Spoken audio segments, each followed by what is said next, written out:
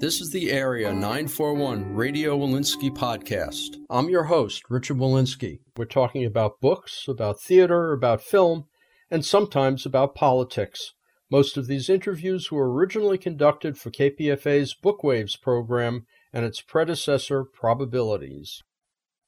Novelist and short story writer Russell Banks died this past January 7th at the age of 82.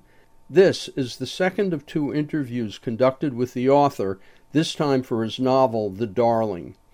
At the time of Russell Banks' death, he'd written 14 novels, 6 collections of short stories, 2 books of poetry, and 3 works of nonfiction. Among his most well-known novels are Affliction, The Sweet Hereafter, and Cloud Splitter. The interview was conducted in the KPFA studios on November 11th, 2004. My guest is Russell Banks, whose latest novel is The Darling. Earlier novels include Cloud Splitter, Affliction, The Sweet Hereafter. Russell Banks, this book, The Darling, most of it takes place in Liberia. And I understand that the idea for it, in a sense, grew out of your work on Cloud Splitter, which was about John Brown, and has some material about the return to Liberia. Yeah, actually, it was in the early 90s doing research for Cloud Splitter, and therefore doing research on the early anti-slavery movement in the 1820s and 30s. I knew a little bit about Liberia already, but not a great deal. But it was very interesting to me to find out that it was a creation of white anti-slavery Christians in the North in collaboration with slaveholders in the South to solve, as they saw it, the growing race problem in the United States, because there were increasing numbers of freed blacks on the streets of Philadelphia, New York, and Boston. And this made the more conservative wing of the anti-slavery movement a little uncomfortable. It also allowed the slaveholders to ship out, from their point of view, ship out these blacks who gave the lie, in a way, to the racist mythology, because they were creating communities and they were getting education and setting up institutions, social and economic institutions, and so forth. So it was harder to support the arguments that were propping up slavery. So it had this dark, ironic connection to the history of race in the United States, and that's really what I sort of parked it in the back of my mind. I thought, someday I want to deal with this chapter in the history of race in America, because it's got a lot to do with the world today, in a way, and the connection between the United States and Africa, and maybe even in a larger sense the United States and the rest of the world. Because it ended up becoming our surrogate colony, really. While we like to claim that the United States never had any colonies, unlike the European countries, never had any colonies in Africa. In fact, we had a very real colony there. We just had a population. Our colonial infrastructure was homegrown in a way. But it just lurked in the background for a number of years, until other things joined it, other areas of interest kind of combined to give me the material that the novel arose from.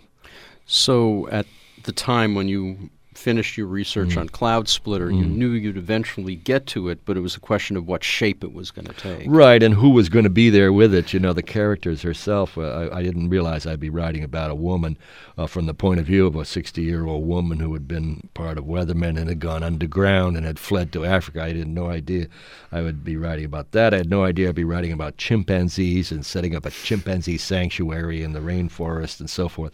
They came to me bit by bit and later. But the Liberia connection was there first. And of course, part of this had to do with the fact that in the late 80s, early 90s, Liberia was blowing up in civil war. And so I was aware of it. And now that I knew the history of Liberia and how it had evolved, I understood the sources for some of that violence and brutality of that war. It wasn't just simply a tribal war as it was constantly being described in the United States press.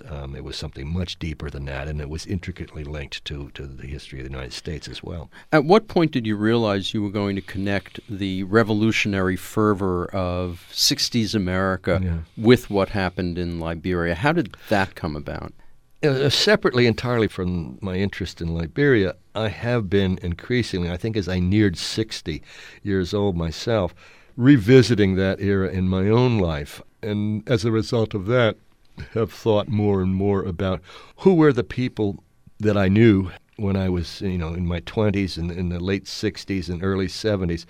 When I was politically active, although I was never in Weathermen, I was in SDS and helped establish the chapter at my university, at University of North Carolina. And a lot of people I knew went on beyond and continued, and whose lives were completely shaped by that experience and maybe misshapen in some ways as well. And I started thinking as I was nearing 60, who were they, especially the women, because I was not smart enough to look around and know them very well. Wait, when you say you weren't smart enough to look around and know them? This was the 1960s. I was a man in my 20s, and most of us looked at the men. And that was the cadre that we understood. The women workers, in a way, were working harder than we were and sacrificing more in many ways and not getting anywhere near the attention. So what I mean is like my attention wasn't sufficiently engaged by the women. So in a sense, even though they were part of the movement, they were still cooking the food. Yeah, that's right, and have complained about that ever since with some real justice, believe me. But I started thinking about them. Who were they really, and where are they now? And how does their past look to them, that period in their life look to them? There was a culture clash that I had in that period of my life. Part of it had to do with class and background. I was from a working class background. Most of the people, the kids especially, who were involved in this part of the movement were from much more privileged backgrounds, in some ways much more advantaged than I was, and their experience with working people was quite different than mine. It was more abstract, let's say, than concrete. And so I hadn't really figured them out. And I think I had a lot of operational prejudices against that particular group because of their background, and needed to re-examine some of that as I got older. At that point, part of you was going, I'm the authentic one, and you're inauthentic. Right, exactly. And you can afford to do this. I can't. I've got kids to support. I've got to go out and make a living. I don't have a trust fund, etc. I had a certain degree of resentment, and which led over years, I think, to a certain stereotyping and superficiality in my thinking that I wanted to challenge in some ways and confront. In that sense, up till the writing of Cloud Splitter, you were mostly dealing with working class men in a working class environment, and suddenly you're moving into a new world, which is historical fiction, and now you can come back and deal with something different again, but current. But this is still, in a sense, it's historical. I mean, in a sense, I suppose all fiction is historical, but this is going back to the 1960s, so it goes back about 30, 40 years and comes forward up into the 90s, to 2001, actually. And so, this is much less conventionally historical fiction than Cloud Splitter. But the bigger stretch, as you're alluding to, and as I was alluding to too, was not so much for me to tell a story from the point of view of a woman, but to tell a story, I think, sympathetically from the point of view of someone from the upper class, someone from a position of exceptional privilege for various ways. I mean, not only is she from a wealthy old New England family, she's from the daughter of a famous man. It's a kind of Dr. Spock type character. And a progressive man, a liberal man, someone with principles who acts on his principles, and much as Spock and others from that patrician class of New Englanders did, William Sloane Coffin and people like that. In fact, William Sloane Coffin, I think, appears in the novel as a friend of the family. He gives the eulogy of a funeral. That's right. And I mean, that's another world than the world I was raised in, and I had to do it was more of a stretch for me to go there than the fact that she was a woman. That wasn't so difficult at all. Before we move on, Russell Banks, this brings up a question involving maybe all of your work, which is that you deal with a lot of race issues, and now you're dealing with gender issues. But it seems that underlying it, when you say it's harder to write from the perspective of upper class or upper middle class rather than a woman, that makes class far more central to your work and to your own thoughts than one might consider. Maybe it is. Well, it is central, certainly. I mean, it's central to how I see the world, especially the world in the United States, where it's essentially denied. Class is denied, the simple existence of classes. And if you point towards it, then you're accused of fomenting class war. But it is central in that sense. But, I mean, it would be naturally to write from the point of view of a woman except for the fact that I know a lot of women and have been talked to all my life by expressive, opinionated women, starting with my mother, and I have 4 adult daughters. I have been married 4 times to very expressive women, and I have a lot of women friends. So I know what they sound like when they're talking to somebody like me. So basically all I had to do in order to hear them, hear Hannah Musgrave talk, was know who she was talking to. Knowing that she was talking to someone like me made it very much, made it easier for me to hear her. I don't claim to know what a woman sounds like when there are no men present, any more than I know what black people sound like when there are no white people present. There were comments made by different writers that any man who writes from a woman's perspective, in some sense, is writing a transvestite role, because you can never actually escape that. In the case of Hannah, I don't think that's true. She reads like a woman. The book reads as if it was written by a woman. Yeah, I haven't had any complaints yet from that point of view. I mean, from women. Most of them feel that have spoken to me about it as though she's genuinely speaking. But that's because she's an authentic female character speaking her story.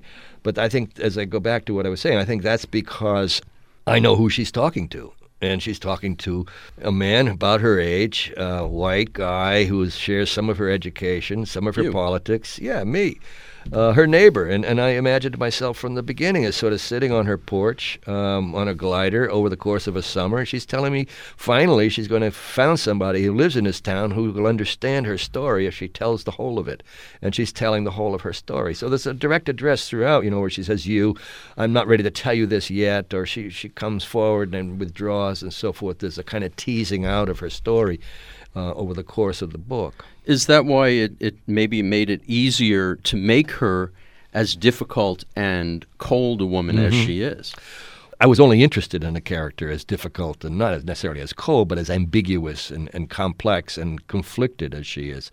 I mean, that's what made her interesting to me. I had to spend 3 to 4 years of my life, listening to her voice. I wanted to make sure it was going to be constantly interesting, and it had to be for me to come back every day and go back to work on this book every day. When you began working on the book, did you know that even though the revolutionary part of her was there, the book would not be about that, or about her life in the States, but about her life as this other person, Dawn Carrington, in Liberia? Yes, I knew that she was a changeling, that she was a person who, starting in early adolescence, when she changes her name for the first time to Scout and insists that that's who she is, and that she's cold and withdrawn from her parents, but given the family dynamics, I knew that that's who she was going to be. I wanted to write about a woman who was borderline narcissistic. That was really interesting to me on the psychological level. I knew that she would shuck identities and replace them as she moved through life, that each new circumstance that she entered into, she'd come up with a new identity to try to accommodate herself to it, and that ultimately she would be left in a kind of despair for not finding any coherent, ongoing, consistent reality of self. These were all interesting things to me. I mean, this is their psychological level of it. The political level of it, too, I was trying to write about something I've tried to write about before, even with Cloud Splitter and other books, is sort of what I think of as the unintended consequences of good intentions. And this is, in a sense, a metaphor, I suppose, too, for the whole history of Liberia. It may even be a metaphor we could think about as for the history of the United States insofar as it goes abroad with good intentions, or at least that's what they think they have, and then comes up with something like the mess in Iraq or wherever you want to go. Yeah, there's a phrase that William Volman uses in his book, Rising Up, Rising Down, which is setting the moral calculus, weighing both sides and coming up with at what level is violence or in what we would call evil justified. And I think Liberia, we could see where the moral calculus was set far off the scale. Yeah, that, and then, but also by the same token, I mean, I think what Volman is pointing to, and what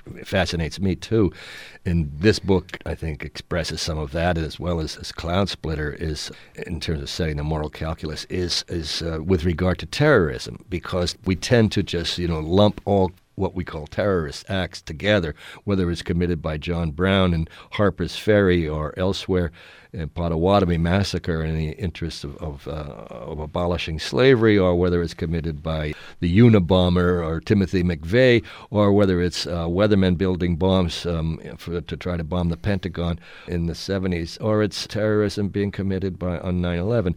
Making these fine distinctions, or the moral calculus of violence, establishing that is really an important thing to do, and one which much of public life in this country doesn't want to do, and doesn't want us to do. It wants to lump it all together. Once you begin asking those questions, then you begin to ask the underlying questions of what the country is doing as a whole. And you're asking about context, too. You're starting to ask complicated questions about context. And it's very hard to be absolutist when you start doing those, raising those questions. Well, the moment, taking 9/11, the moment you raise the question of, what the other side is doing, the people who flew the planes in, then suddenly you're throwing the entire black and white dichotomy out of whack. Exactly. And once you start doing that, then, it's not so easy to manipulate and control people. Russell Banks, at what point in the writing of this book, or the formulation of this book, did 9/11 happen? Oh, within a few weeks of my actual sitting down, and the problem was laying out when the opening narrative takes place, which is when she decides to return to Liberia in search of her sons, whom she had abandoned 10 years earlier, and her husband's grave. That takes place in the first week of September 2001, and that's pretty much the week that I started writing it. But I was aware of the fact that it was going to be an envelope for the story, that 9/11 would be, because I wanted to look at her world through the prism of this post-9/11 world, because I think there was a tipping point there. And she said, as she says towards the end of the book, she says, I saw that my story could not be told. My life could not be lived now in this contemporary era, this post-9/11 era. Why do you think that is? Several reasons, but one is the one that I think she's referring to is because her acts, her radical acts, anti-government, anti-policy, anti-imperial acts, as she saw it and as they saw it, could only be seen now as acts of terrorism, that there was a whole shift in the historical gaze on behavior, on acts like that. It could only be seen as terrorism and would be swept into the same box as 9/11 acts of terrorism. The other reason is, there are many reasons why, but because of the security infrastructure and the technology that supports it, which did not exist in the 70s, it didn't exist really in the 80s either, that she couldn't have lived the way she's lived. We're being watched a hell of a lot more closely now than we ever watched in history, and certainly more so than in the 60s and 70s. She's traveling around the world on phony passports and making phony driver's licenses and phony IDs and so forth for her fellow weathermen and so on. You simply couldn't do it this way. She springs Charles Taylor from prison.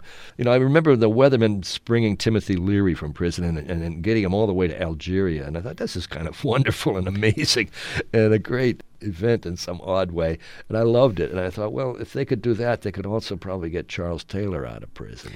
Well, let's talk a little about the admixture here of real people and fictional characters. I mean, the real people, Taylor is real. Yeah, Samuel Doe is real. Samuel Doe is real. William Tolbert, the first president. So that the chronology is the same. Who's in charge of Liberia now?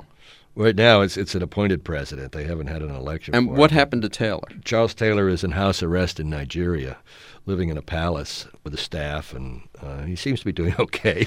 Well, did you ever, in your research, manage to get over to Liberia? I went up and down West Africa, from Ghana to Senegal, off and on over the last few years, and Sierra Leone as well. And I went over a year ago, July, as I was kind of pulling the book together. Then I figured I'd better go just to get the smell of the place down and the sound of the place down. I mean, I could learn and know an awful lot otherwise. There's an awful lot of material written about Liberia, and I knew I'd interviewed Liberians, Americans who had been Peace Corps volunteers and so forth. So your description of Monrovia in 1980, for instance. Yeah, stuff like that. I mean, there's a lot of material available. I had maps up and everything. I usually work with all kinds of documents and so on. But I went over in July a year ago to Sierra Leone. I thought I would go in overland because the airports were closed, and that may have been the only way I could get in from Freetown. Because Sierra Leone its civil war had just ended, and the UN peacekeepers were in there kind of keeping the warlords at bay. And just as that as I was there, Liberia blew up again, and that was it was when kids with Kalashnikovs were running up and down the streets of Monrovia, and the bodies were piling up, and the warlords were closing the roads and kidnapping people. And so I just thought at this point, well, the better part of valor here is probably to do this from the border and look over the fence and not go in. So I stayed up in Sierra Leone instead. You did decide to bring her life into historical life. Now, her husband, I guess, Woodrow Subianto. He's an invented character. He's invented. Yeah. But Taylor is not, Doe is not. Right. At what point did you decide that you were going to do that and make sure it was Liberian specific with Liberia's history rather than create a phony Jacksonia or something? Right, you know? yeah. That's what, some people have done. I actually talked about doing that at one point because I was a little anxious. Everybody's an expert, and everybody's got their piece of the planet that they know better than anybody else. And a lot of people know Liberia better than I will ever know it, of course, who've lived there and grew up there or whatever. And so there's a certain kind of appropriation that I feel a little uncomfortable with at times when I'm writing about a part of the world or a place that I don't personally feel native to. So I talked about it with a friend of mine, actually. He's a Haitian filmmaker that I'm working with on a couple of other projects, whom I trust very much. Very political man. He lives in Paris and New York, and named Raoul Peck, who made a wonderful film last year called Lumumba. And he's lived in Africa, and he's now making a film about the Rwanda massacre, genocide, for HBO. And he convinced me to go with it. He said, go with it. Liberia's story is an important story, and if you change the names and if you make it a kind of generic African republic or something, you're going to lose that connection to the American history of race, and you want that. And he's right, I wanted that. He said, so no, and take your chances and see what happens. And so far as using real historical characters, since these people are in Liberia during this period, these are the figures that are part of their lives, their daily lives and their public lives. Then why not just let them function that way? There's also a shadowy character named Sam Clement. Well, the Mark Twain connection is pretty obvious there. Yeah. He also wears a kind of white linen suit a lot of the time, too. but he's I guess the stand-in, we've seen this character before in fiction, this shadowy CIA guy who kind of knows everything and is ubiquitous in his presence. Yeah. What prompted you to put him there? Well, CIA men I have known, in fact. I mean, the cultural attaché in so many countries where I have traveled have been clearly and obviously the CIA operative present. And so I knew that whoever was going to be there, that there would have to be in Liberia a CIA operative with a great deal of power and presence, because it was the largest CIA listening station on the continent for years during the Cold War. It was it was our aircraft carrier in Africa, the country was. And so I knew that this would be a person who would have to play a part in the story. And I knew that he would end up being affiliated in various ways with Hannah and her husband. He is a minister of government. She is an American expat who might be also under indictment in the United States and could be easily extradited and therefore could be used and manipulated here if he wanted to for whatever purposes he might want. So it was a both a plot necessity but also a plausibility necessity. Such a person has to exist. And then at one point I was interviewing an old friend of my father-in-law who had been, in fact, the station chief, the CIA station chief in West Africa and Liberia and other places in West Africa during the 60s and 70s. So I asked him, because he was now in his 80s and rather dotty and was happy to tell me almost anything I asked him because I was a friend of the family, and therefore I must have gone to Yale too, and I must have been in Skull and Bones as well. And so he was telling me whatever I wanted to ask him, answering whatever I wanted to ask. And so I said, is it plausible that the CIA was involved in the escape of Charles Taylor from prison in Massachusetts? And he said, well, that was after my time. I retired just before that. But of course it's plausible, which is to say, yes, it happened. And I said, fine, that's all I really wanted to know. If it's plausible, then I can put it in the novel. You're listening to an interview with Russell Banks, whose latest novel is The Darling. Let's talk about Liberia and race in a more general sense. First of all, specifically, what we had here was this strange democracy/dictatorship of the ruling class of Liberia, the Americos, which were the people descended from the slaves who came back, as opposed to the tribal people living there, and a certain intermingling. And somehow, at the end of William Tolbert's administration, the whole thing fell apart. Yeah. Why did it suddenly fall apart? The end of the Cold War. Up to 1989 or so, the Americo part of the population pretty much ruled. I mean, there was some intermarriage here and there along the way, but the standards were set and the power lay in the hands of the Americo population. When the African Americans were settled there in the early part of the 19th century, they established a system of government and a culture that replicated almost exactly the overseer culture they had known in the South. Their relation to the native people, the tribal people, was the same as the overseers was to the slaves. So that 1% of the population essentially controlled and oppressed 99% of the population, well into the middle of the 20th century. They were propped up first by U.S. economic interests and churches and government money coming from the United States, and then by companies like Firestone and so forth in the 20th century, and then in the Cold War years by American State Department funds. They were the largest single recipient of foreign aid in Africa, of all the countries in Africa. And it all went into the hands of this small group of people who got to drive around in air-conditioned Mercedes-Benzes and live in big houses and so forth and send their kids to school in the United States and so on, and come over to the United States for medical procedures whenever they needed them and so on.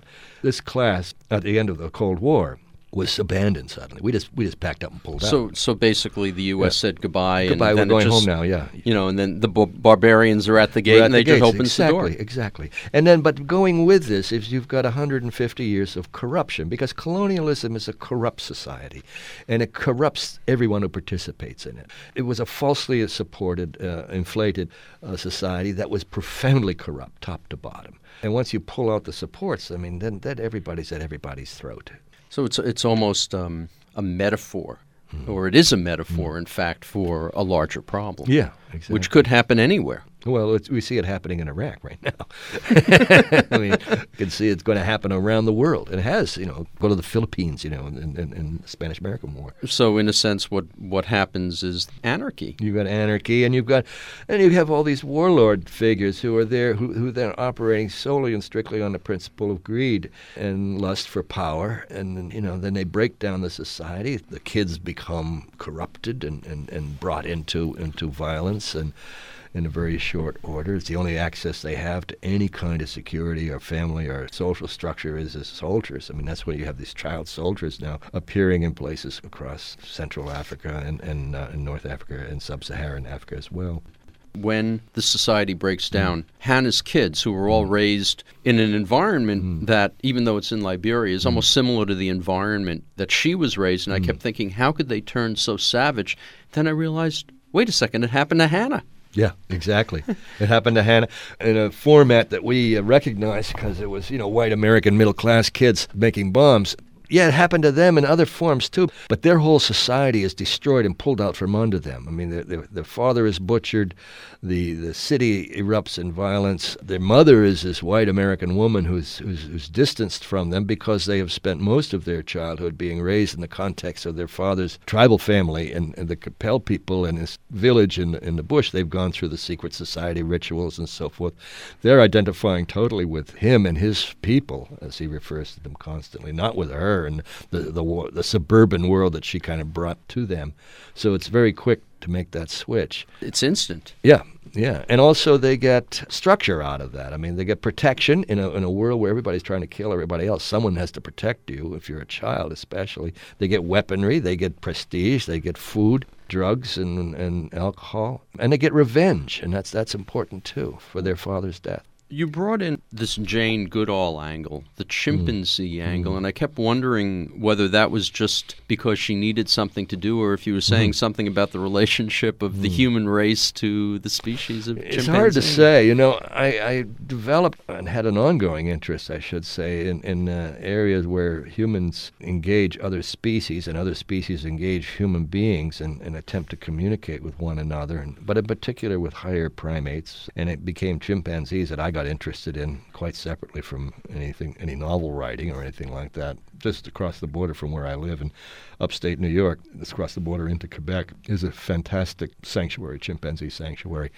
And I started visiting it. And then from that, I visited other chimpanzee sanctuaries in Ohio and Georgia and Sierra Leone, and came to know, and then started reading everything available about it, but came to realize that the women, and they're almost always women, who run sanctuaries are very like the women in the movement from the early days of the movement, the more radical end of it. They're white, upper middle class, usually educated, privileged people raised in idealistic, progressive families with a strong father with whom they identify across gender, who sacrifice many of the same things too, are willing to sacrifice career, family, social status, creature comforts, and so forth, in order to dedicate themselves to the protection of these endangered species, but particularly higher primates.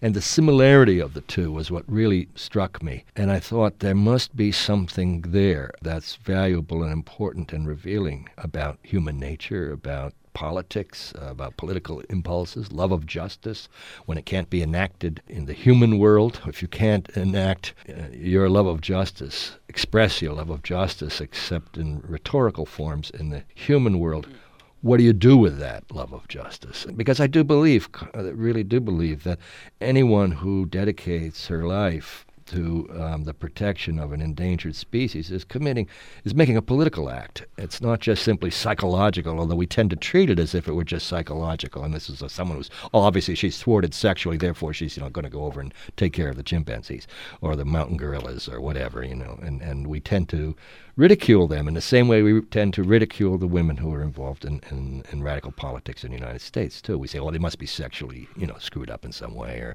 they had family problems, that's really why they're doing this. We don't see how layered it is and how multivalent the motivations are. It's all braided together, and that's what I was trying to get at. As far as the chimpanzees go and putting them in there, when you spend time with chimpanzees, it's hard not to fall in love with them. I mean, and it was a way for me to spend time with chimpanzees. And I mean, one of the pleasures of writing fiction is you get to go places you can't go otherwise and be with people you couldn't be with otherwise. And I wanted to spend time with the chimpanzees, and this was a way to do it. Russell Banks, when I talk to a lot of writers, I say, well, what are you doing here? And they always go, well, I'm exploring this idea through my fiction. I'm exploring it. When you're exploring something, do you ever reach a goal? Do you reach a conclusion? Does the writer, obviously the reader finds their own meaning out of it, but the writer is doing it for a slightly different, in a different way, different reason. Do you ever reach conclusions from those explorations? I don't usually say I'm exploring an idea. What I feel I'm doing is that I'm trying to penetrate a mystery, something that's mysterious to me in what I sense in as a meaningful way. And I give you the three examples here because I was trying to penetrate, again, as I have in the past, the mystery of the mythology, American mythology of race. And, coming at it again from another angle, because I didn't really dissolve all those mysteries the last time out. I've got to come at it yet again because it remains, to me, so large a story with so many mysteries still in it. So there's that. And then there was the mystery of who were those women and where are they now and what do they make of their past. That mystery, I wanted to penetrate that because it relates directly to myself in certain ways. And then there was the mystery of chimpanzees. I wanted to know what they're really like. What is it like to be close to them for a long period of time, live with them? How close can you get to other species and so forth? I really wanted to penetrate that mystery. So that's sort of the way I look at it. Further, to try to answer the question, really, having somewhat redefined the terms, the truth of the matter is, and it's always been true for me, is that I might get to penetrate that mystery, but there's a further one that's revealed through that penetration. And so the next book is the one then that takes up that mystery and tries to go there through it. But there's always a further mystery. And I mean, I assume there always is. If I reach a point where there isn't any, then I'll know that I'm either brain dead or I've had some kind of nirvana and experience, and I have nothing in front of me now but bliss. And I don't think that's going to happen, frankly. There's a book on the African diaspora itself. Is that going to come into this? I don't know, if that might be for someone else to write, but I'm interested in certain, in chapters of that. As I think I've said elsewhere in essays here and there over the years, is that I think the story of the diaspora, the African diaspora, is the central story, or it runs centrally through American literature and through the American imagination, and that a writer who ignores that fact, ignores it at his or her peril, and runs the risk of not writing any fiction which is really central to the American imagination. We have a creolized imagination, I think, and it's important for me as an American writer, as a white writer, to understand that and to deal with and use that as a tradition to work in. Russell Banks, what are you working on now? Have you started the next? Yeah, I started a book this summer. I finished this and turned it in. Finally, my editor tore it out of my hands in May. And so to avoid thinking about it, I started writing a novel, and I had 4 months in front of me to do this, to get rolling, and it was good. Beyond saying that it's a novel set in 1936, the height of the Great Depression, and set in upstate New York, where I live, in the Adirondacks, it's hard to know what else it really is about at this stage of the game. But I'm doing that, and then I'm working on some film projects, and I'm doing some political work. You've been listening to an interview with the late Russell Banks, who died this past January at the age of 82, recorded November 11th, 2004 in the KPFA studios while he was on tour for his novel, The Darling. Feedback on this and other Radio Walensky podcasts is appreciated. You can write to bookwaves@hotmail.com, and feel free to search out other interviews at bookwaves.com or on the kpfa.org website. Until next time, I'm Richard Walensky on the Area 941 Radio Walensky podcast.